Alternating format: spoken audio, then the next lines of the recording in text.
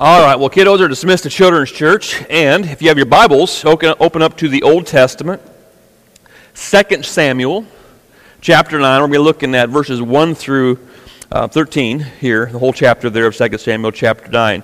Before we get into that, I was thinking this week about things in this life, things in this world that are amazing.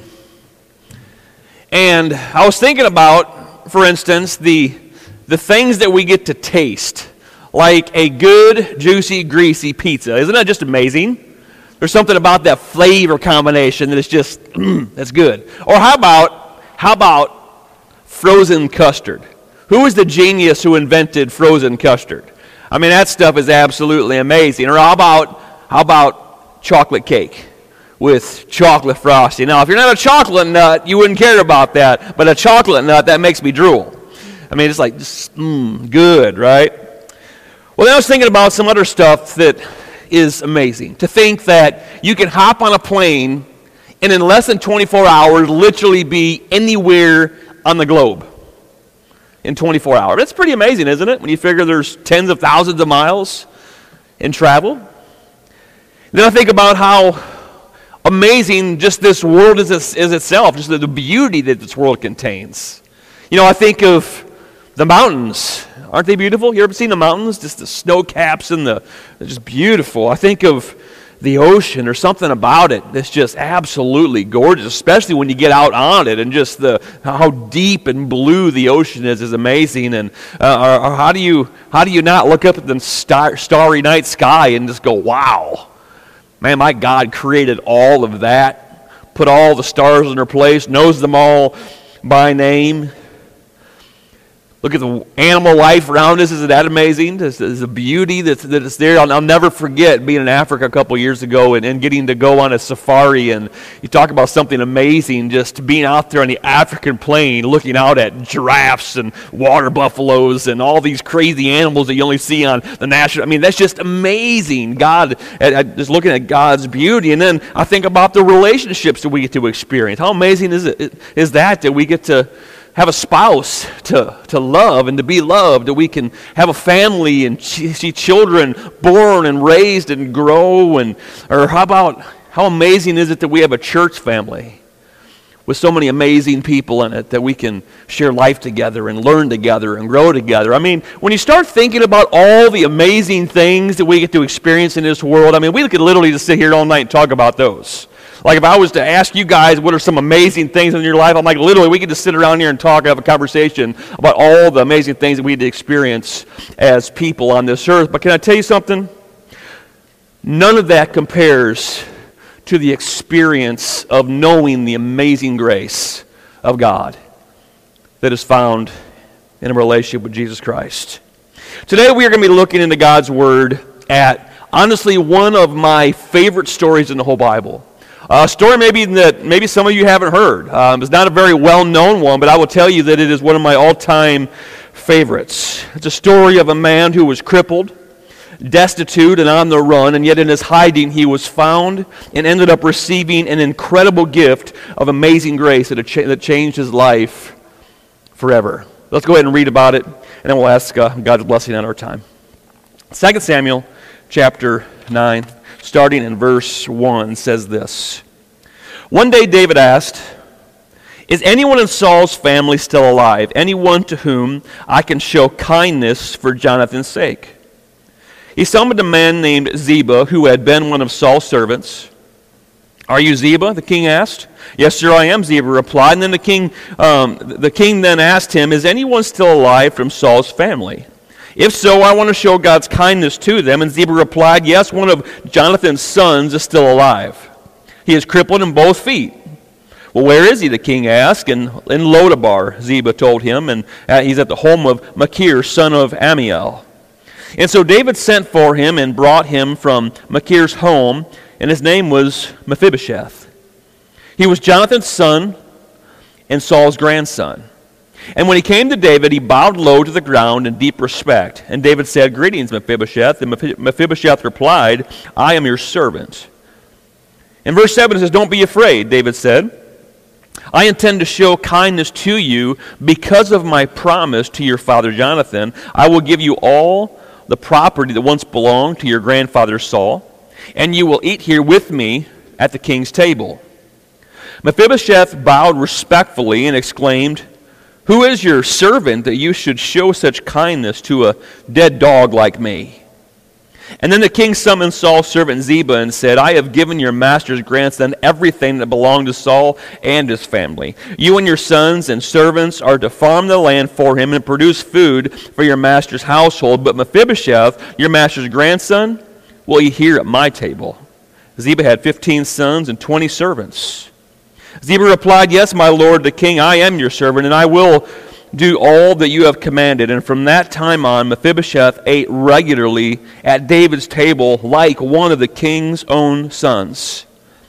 Mephibosheth had a young son named Micah, and from then on, all the members of Ziba's household were Mephibosheth's servants. And Mephibosheth, who was crippled in both feet, lived in Jerusalem and ate regularly at the king's table. Let's pray. Father God, thank you so much for this time together.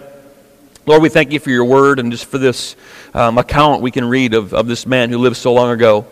God, I pray that you would just bring it to life in our minds today, Lord. I pray, God, that you would speak to us, that you would help us to see the spiritual truths that are here, help us to be encouraged and strengthened and even just in awe by them, Lord. God, I pray that you would remove any distraction from this place. Lord, Satan has no place here because, God, where you are, there's no room for him.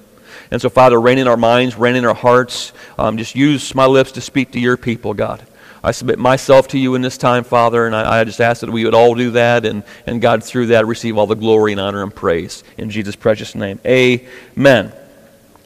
So, as I said, this is probably one of my all-time favorite stories in all the Bible, but to fully appreciate the story of Mephibosheth, we have to actually go back in time a number of years before this account actually happened to really get some context behind this, to fully kind of understand and grasp what's going on in the passage that we just read. So, one of my all-time favorite people in the Bible is David. I mean, David's got a lot of cool stories. About his life and the things that he did. At this particular time in history, David was the king of all Israel, but he wasn't always that. And in fact, his road to being king was a very long one and a very difficult one. And David's story kind of goes like this. David was just a teenager. He was a shepherd out taking care of his father's sheep. And he was sitting at that time under the reign of King Saul, who was the first king of Israel. Well, although Saul as king started off pretty good, power and greed had gotten the best of him pretty quickly, and he quickly turned away from God, which resulted in the nation of Israel quickly moving away from God as well.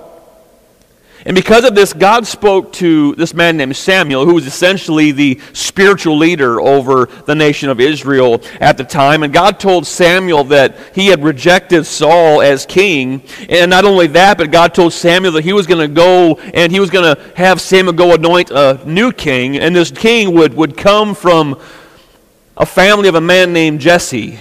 He would be one of his sons, and little did Samuel know at that time that it would be not the oldest son, not the ones that were in the army, the warriors, but that young teenage shepherd boy that was out in the field. Through a series of events, David, this young teenage boy, then was anointed by Samuel to be the next king of Israel. However, he didn't become king right at that moment. In fact, it was some 15 to 20 years from that point that he actually became king over the nation of Israel. But from that moment he was anointed as king, we really see the story of David begin. And the first thing we see is this amazing feat that he has at the very beginning of his story, where you have this Philistine army that's coming up against the nation of Israel.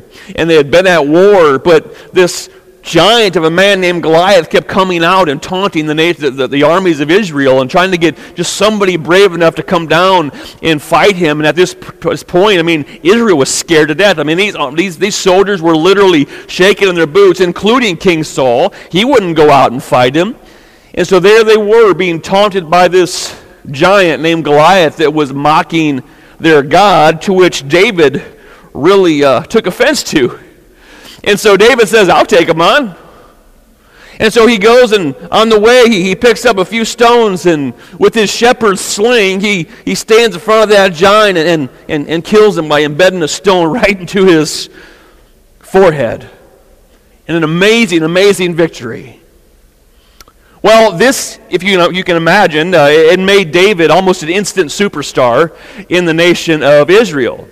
As Saul and the army and David came back to the people from the war after the Philistines had been defeated, the people lined the streets and started shouting this: Saul has killed his thousands, but David has killed his 10,000s. And this just ate Saul up on the inside. He became essentially jealous of David, and from that point, he really became David's enemy. So much so that a number of occasions in his rage of jealousy, Saul tried to kill David. We can read sometimes where David was just playing music. He played the harp for Saul. And Saul just has this fit of rage and takes a spear. He says, I'm going to pin him to the wall. And he throws a spear and misses him. And David runs and escapes. And it all kind of culminates to where Saul he's so angry at David that he makes this plot that he's going to have him killed, right? And it would have worked had it not been for Saul's son, whose name was Jonathan, that also just happened to be the heir to the throne of Israel because he was Saul's oldest son.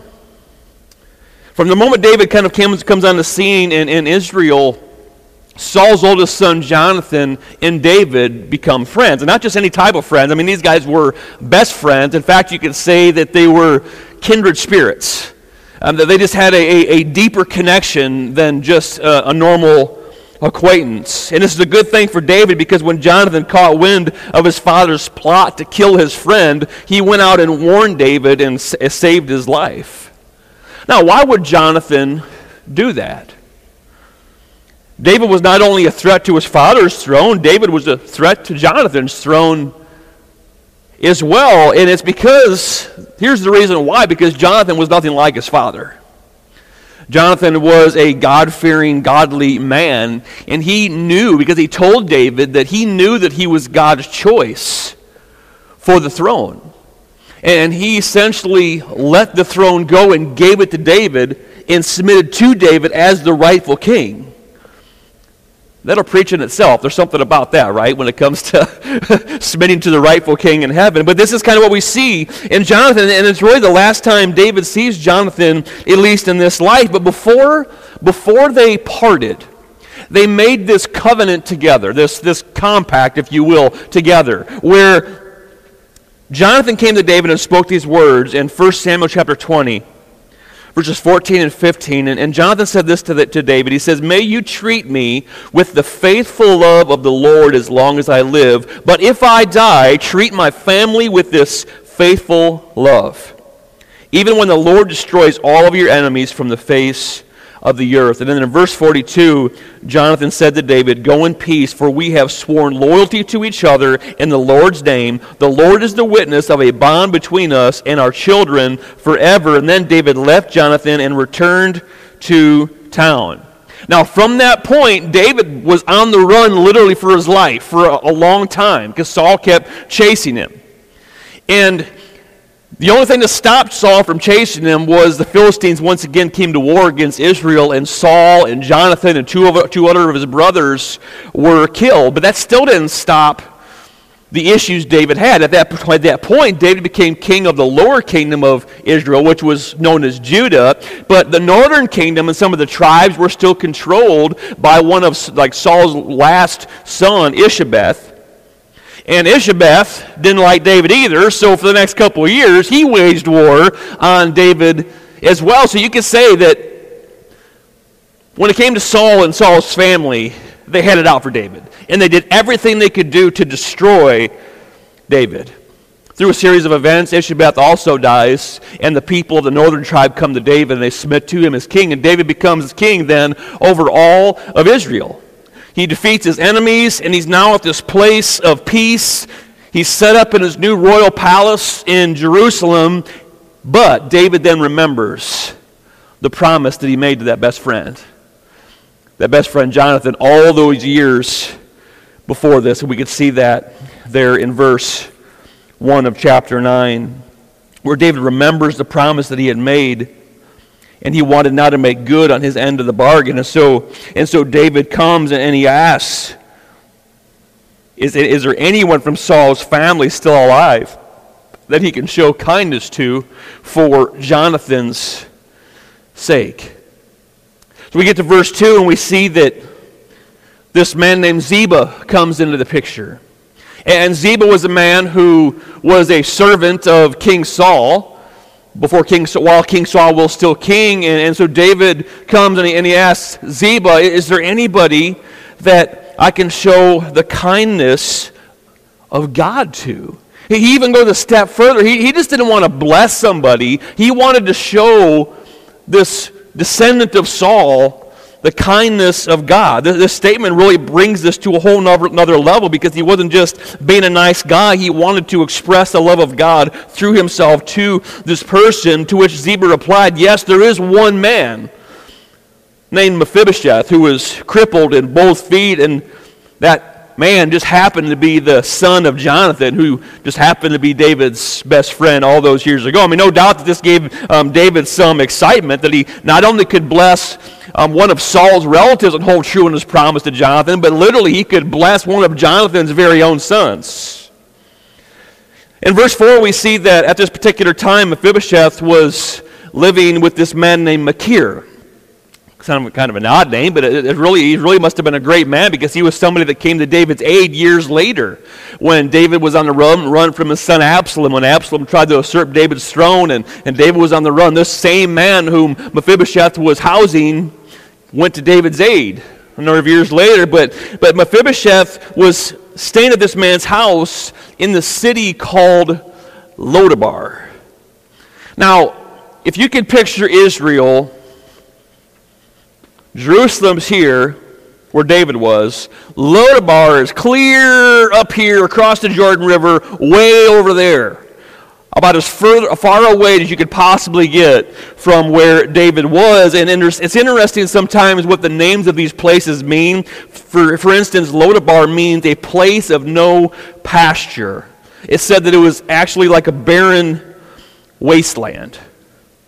No doubt so symbolic of the life that he was living. A man that used to be royalty and now living like a pauper in a barren wasteland. And so in verse 5, David sends his men to go get him and bring him back to Jerusalem. And in verse 6, when Mephibosheth comes before David's throne, he comes in and he just throws himself, it seems, at David's feet and just says, I am your servant. Now, why would he do that? Why would Mephibosheth come and lay himself down before the king like that? And to understand this, a historical culture understanding at this point is really important. Because at this particular time in history, not just in Israel, but around the place where they were at in the Middle East, when a new king would come to power, to put it nicely, they would dispatch any threats to their power. Meaning, if there was any family at all left over from the prior king, they would have them killed. This was just normal practice. And so Mephibosheth was up there because he literally feared for his life, because he thought, if I was found out, I'd be put to death just like all these surrounding people. In fact, the whole reason that Mephibosheth was lame in both feet was because of this very fear. Back in 2 Samuel chapter 4, in verse 4, we were kind of introduced to Mephibosheth, and it says this: Saul's son Jonathan had a son named Mephibosheth who was crippled as a child. He was 5 years old when the report came from Jezreel that Saul and Jonathan had been killed in battle. And when the child's nurse heard the news, she picked him up and fled. But as she hurried away, she dropped him, and he became crippled. And so the whole reason he couldn't walk is because he was dropped, being rushed away to save his life, for that very reason, that he was now bowing before the feet of David, because he thought that he was done for, essentially. However, what we see David say from that point is that in verse 7, the fear was unwarranted, because he says, don't be afraid.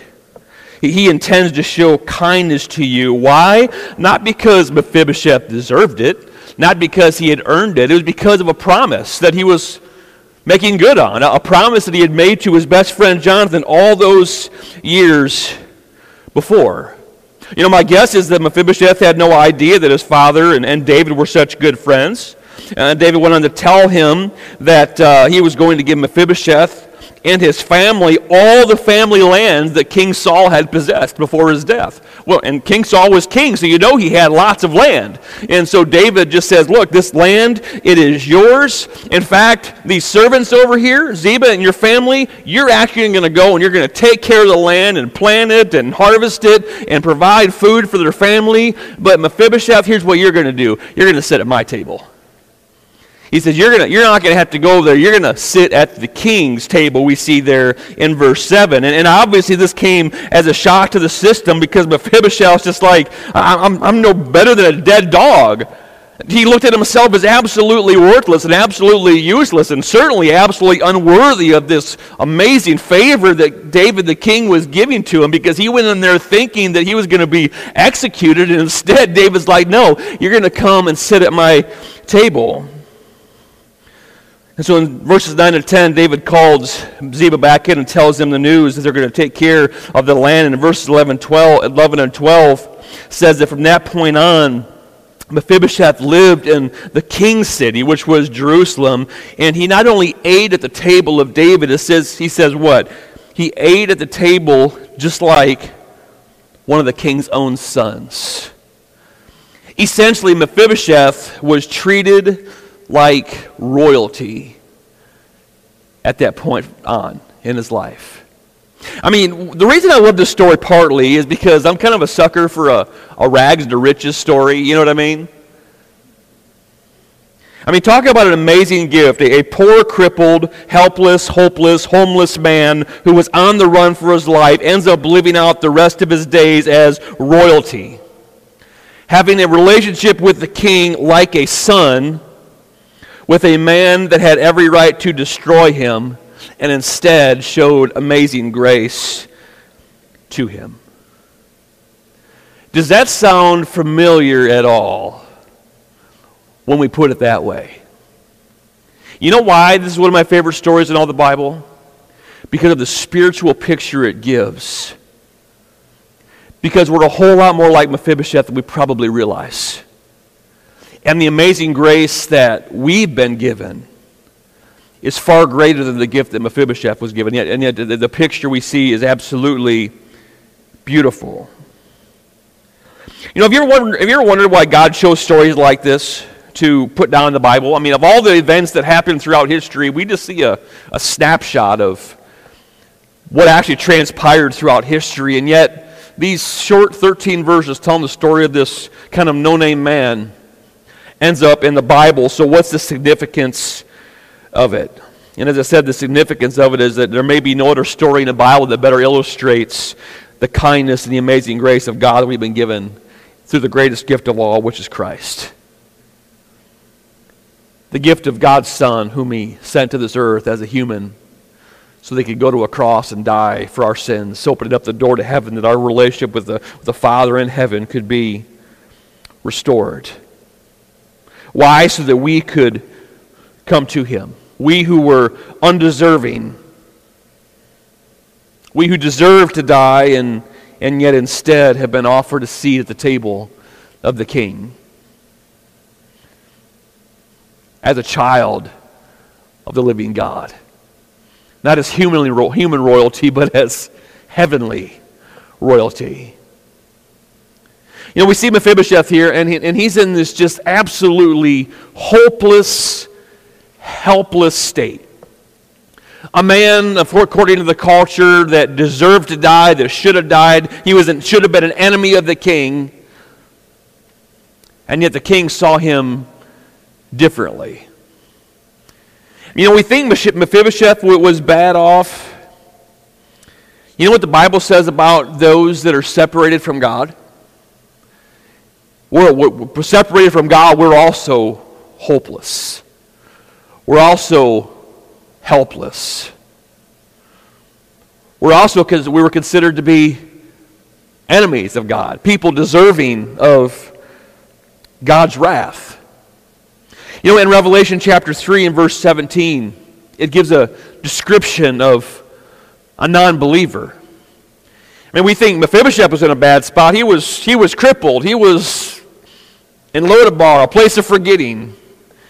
And yet, the Bible describes the person that is unsaved as wretched, miserable, poor, blind, naked.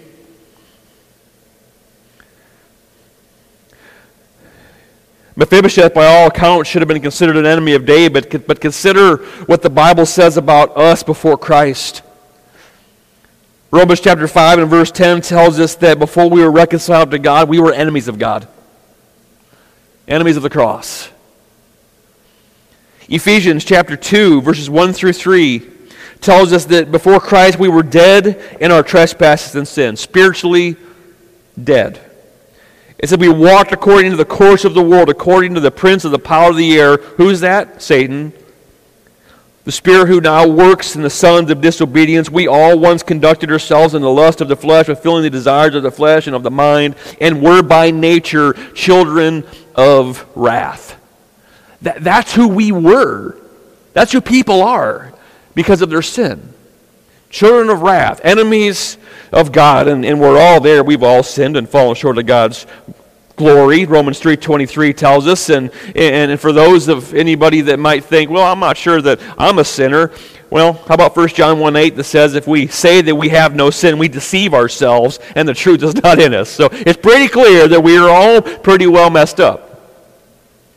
And you know, think about Mephibosheth. What could he do about his situation? He couldn't have gotten himself a seat at the king's table. What could he have done in his own power ever to end up getting what he had freely offered to him? He couldn't do anything about it. Can I tell you something? The same is true of a person separated from Christ. No matter how hard a person tries, there is not enough they could do to ever gain a seat at the king's table in heaven. In fact, here's what Romans chapter 3, verses 10 through 18 tells us about us before Christ. It says that there's no one righteous, not even one. No one is wise. No one even seeks God. All have turned away. All have become useless. No one does good, not a single one. Their talk is foul, like the stench of an open grave. Their tongues are filled with lies. Snake venom drips from their lips. Their mouths are full of cursing and bitterness. They rush to commit murder. Destruction and misery always follow them. They don't know where to find peace, and they have no fear of God at all. That is a person's condition before Christ. There is nothing in a person that themselves chase after the Lord. He chases after us. In that condition, when we were absolutely, utterly helpless, the Lord chased after us. Just like David went and chased after Mephibosheth. Romans chapter 5 and verse 6 says, before Jesus we were utterly helpless. We were in a spiritual Lodabar before Christ. A place of no pasture, a place of no satisfaction, a barren wasteland of a life leading to nowhere but death and destruction.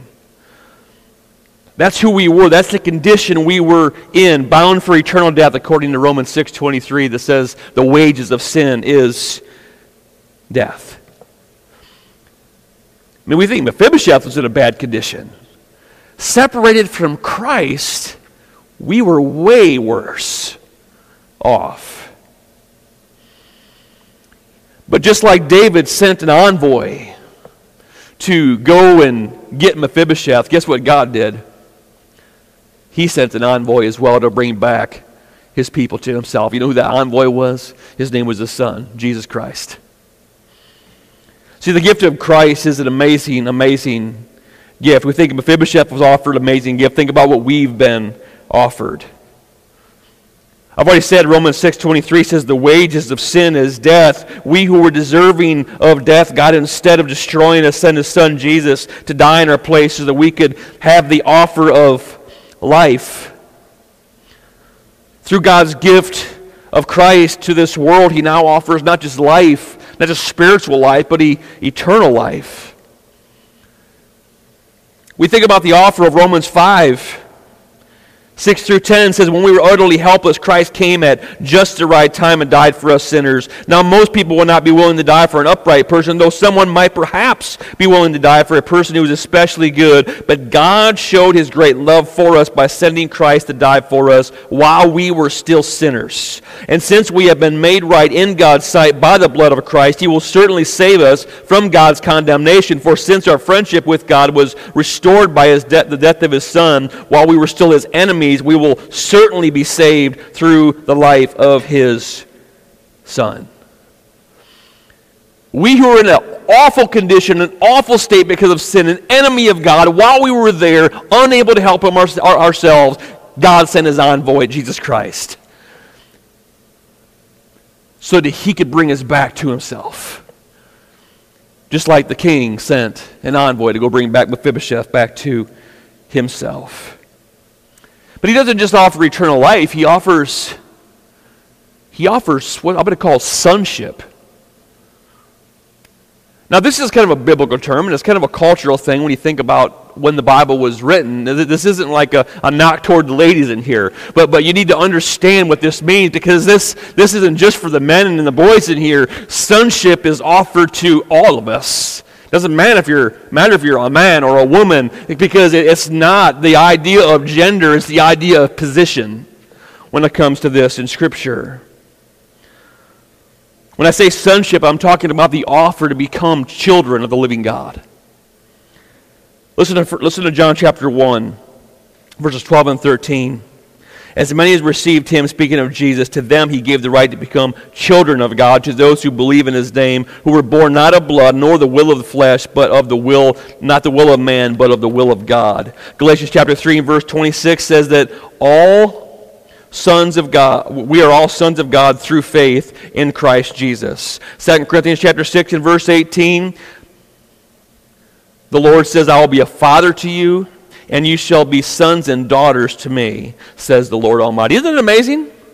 This is the offer that God has made through Christ.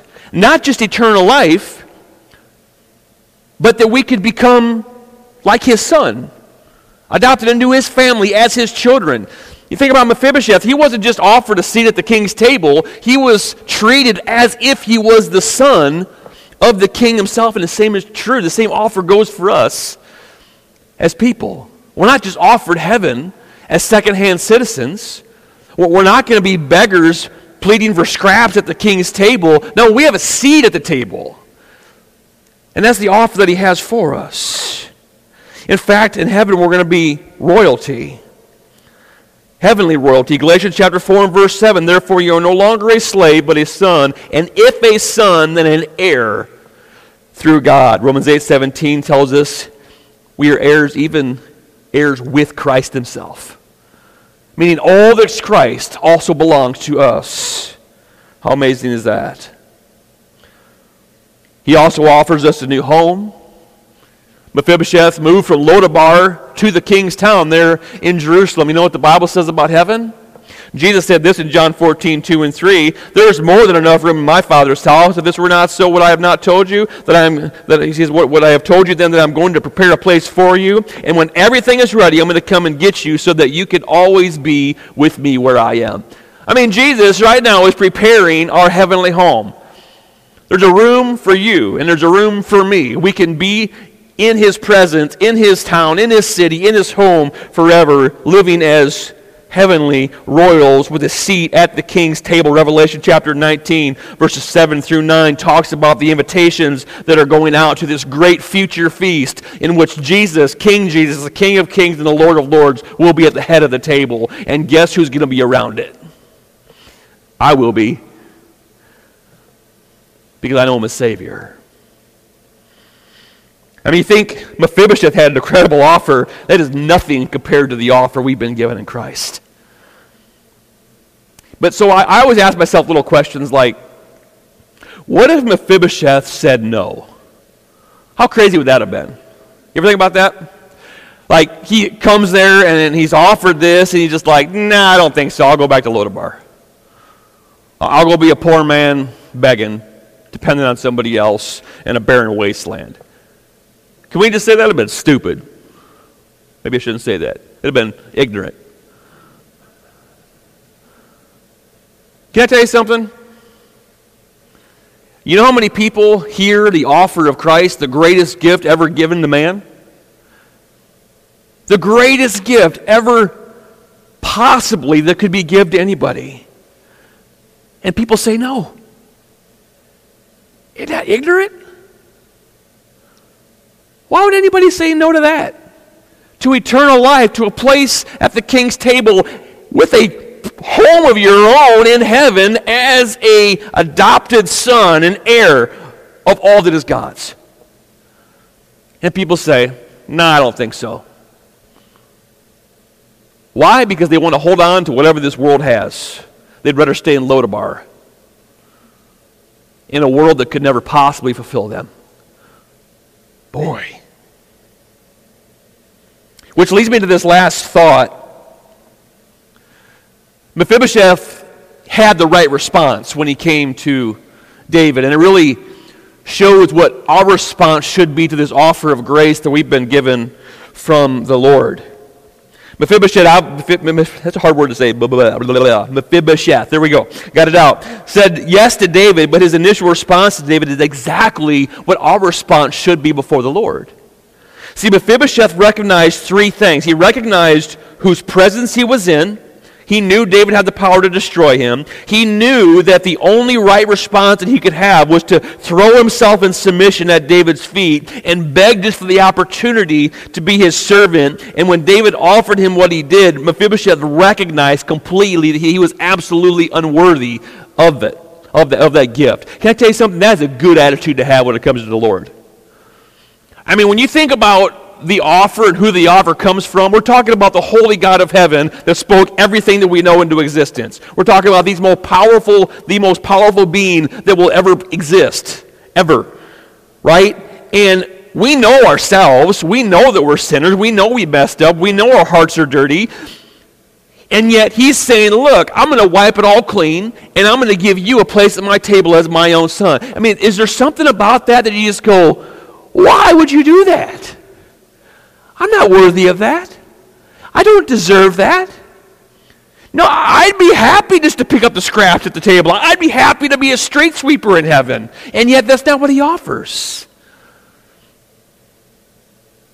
He offers us to be his own. However, our response, like Mephibosheth, should be the same. Because of that offer, the right response is to throw ourselves at the feet of our King and say, I'm yours. I will be your servant. I will do whatever it is that you call me to do. That's the right response to the offer that we've been given. And you know the beauty of that? Is it doesn't matter what you've done or how far gone you were or how big an enemy you think you are of the Lord. Because Romans 10:13 says that anyone who calls upon the name of the Lord shall be saved. Anyone. How do we do that? Romans 10:9 and 10 tells us that if we will simply openly declare with our mouths that Jesus is Lord and believe in our hearts that God raised him from the dead, we will be saved. For it is by believing in our heart that you are made right with God, and it is by openly declaring your faith that you are saved.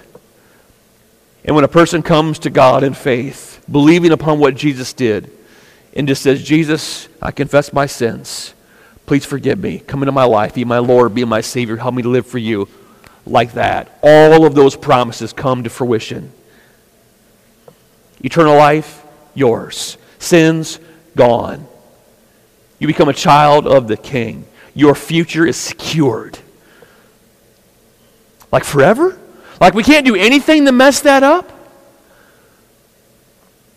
This whole story of Mephibosheth here was based on a covenant, was based on a promise that David made to his friend Jonathan. Can I tell you something? We have better promises than that because they came from the mouth of God himself, sealed by the blood of Christ himself. See, years ago, thousands of years ago, God made a promise way back when sin first came into the world, way back in Genesis 3. He made this statement, this covenant, this promise with the people of this earth. And he said there's going to be a day that the head of Satan is going to be crushed. The head of the serpent is going to be crushed, and it was at the cross.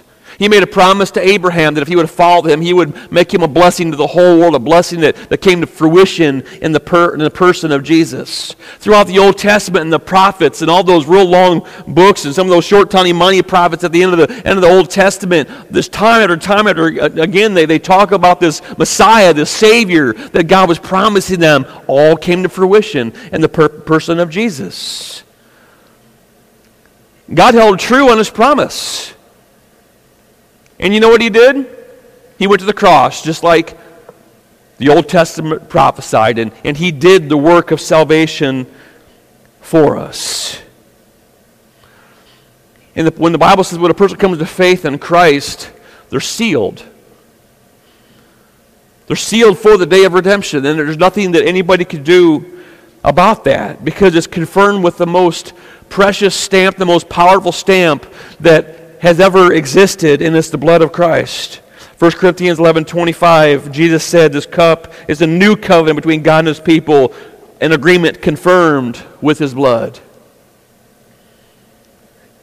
What's the covenant all about? It's a promise that those who have been saved by the blood of Christ will remain saved for all of eternity. Just like salvation does not come by the deeds we do, we don't retain our salvation by the deeds we do. We are bought, we are paid for, and we are sealed by the blood of Christ. Praise God. God has cast all of our sins, the Bible says, as far as the east is from the west. Listen to Hebrews 8:12. I will forgive their wickedness, and I will never again remember their sins, the Lord says. Ephesians 4 and verse 30 says we are sealed for the day of redemption. John chapter 10, verses 28 and 29 says, I give them eternal life, and they will never perish. No one can ever snatch them away from me, for my Father has given them to me, and he is more powerful than anyone else, and no one can snatch them out of my Father's hand. That's you, and that's me if you know Christ. Romans 8:38 and 39, I'm convinced that nothing can ever separate us from God's love, neither death nor life, neither angels nor demons, neither fears for today or worries about tomorrow. Not even the power of hell itself can separate us from God's love. No power in the sky above or in the earth below. Indeed, nothing in all of creation will ever be able to separate us from the love of God that is revealed to us in Christ Jesus our Lord. You think, are you sure that I can't do anything to mess this up? No, because 1 Peter chapter 1 and verse 5 tells us that God is protecting you by his power, not ours. And in Titus chapter 3, verses 4 through 7, it says, when God our Savior revealed his kindness and love, he saved us. Not because of the righteous things we had done, but because of his mercy. He washed away our sins, giving us a new birth and a new life through the Holy Spirit. He generously poured out the Spirit upon us through Jesus Christ our Savior. And listen to verse 7. And because of his grace, he made us right in his sight and gave us confidence that we will, not may, not might, not hope to be, we will inherit eternal life. Friends, that's the offer. And that's what God will do. Mephibosheth was in a bad spot. We were in a worse spot. Mephibosheth, David chased after him to bring him to himself. The Lord sent a greater person than Jesus to come chase after us. The offer Mephibosheth had was incredible, but our offer is even more incredible than that. Mephibosheth responded rightly. Make sure that we all respond rightly as well. The offer of grace is there. Eternal life is available. All we got to do is reach out and take it and say yes. Say yes to Jesus today. Let's pray. Father, thank you so much for this day and for this time in your word and just for this incredible story that we read in the Bible. Lord God, my prayer is that we have been encouraged tonight. Lord, those of us that already know Christ as Savior, I pray that this would just excite us, that as we're reminded all over again of who we used to be before Jesus and what God has done through his grace in our lives. And Lord, let us never lose sight of that, and let the amazement of that, Lord God, never fade. But Father, if there be even one person in this place that has ever made a decision to follow Christ, man, God, don't help them not to say no, help them to say yes. Just like Mephibosheth said okay. Even though he knew he didn't deserve it, he said okay. And he sat at the king's table. Lord God, let the people that don't know you say yes to the offer that you've given them in Christ. Simply by coming to you in prayer and asking Jesus to come into their life as to be their Lord and Savior. Heavenly Father, we love you and we praise you for your goodness and your amazing, amazing grace. And it's in Jesus' name we pray these things. Amen. As we close, guys, we're going to sing that old song, Amazing Grace.